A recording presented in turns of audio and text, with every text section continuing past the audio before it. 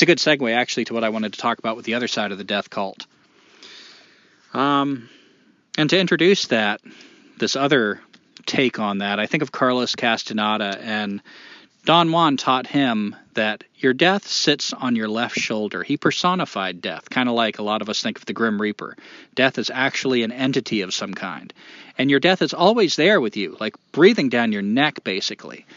Don Juan teaches Castaneda that a warrior always remembers death, and he teaches him death is the best guide you have. Whenever you think your whole world's falling apart, things are upside down, things are chaotic, as you so often do, turn to your death and ask if this is true. And your death will say, I haven't touched you yet. Nothing is important outside of my touch. The world is infinitely mysterious and full of any possibility right up until that touch. And I remember reading that when I was a teenager. I was so inspired that I thought, man, I want to remember my death like a warrior. I want to be more of a warrior and like use my death as a guide. And the way I decided to help myself remember that at the time was to get a tattoo on my left shoulder. And I thought, what's a good symbol for death? You know, what's something that'll remind me of the powerful lesson of death? So I got an ankh that represents eternal life, because I wanted to remember that even back then I understood that I was going to continue forever, even if I strictly think of things scientifically, and anybody listening to our podcast knows what I think of science. Mm-hmm.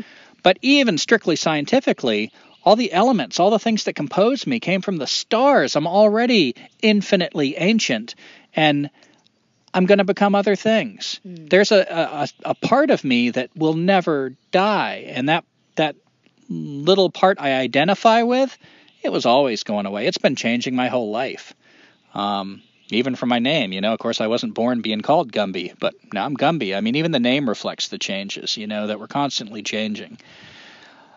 But at the same time, no moment will be repeated. You know, that doesn't mean, oh, you're going to be forever, so, you know, just treat things complacently. No moment. Every precious moment is unrepeatable. It will never be the same way again. So I got Carpe Diem written around the ankh to remind me, you know, seize the day. This day will not be repeated. It's precious. Even if you have an infinite number of days, this one only came around once.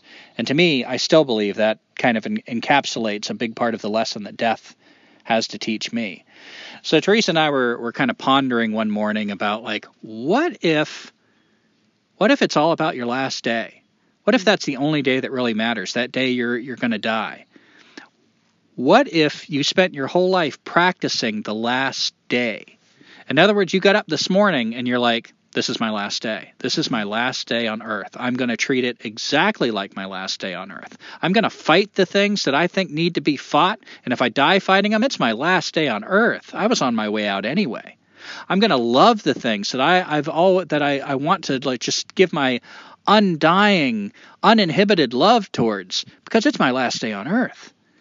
And imagine a life lived like that. Imagine day after day living that life. What if, and this is just kind of a mental exercise, what if that was a type of death cult? People that really, truly use death as a guide. And what if by seeking death, that was the key to life?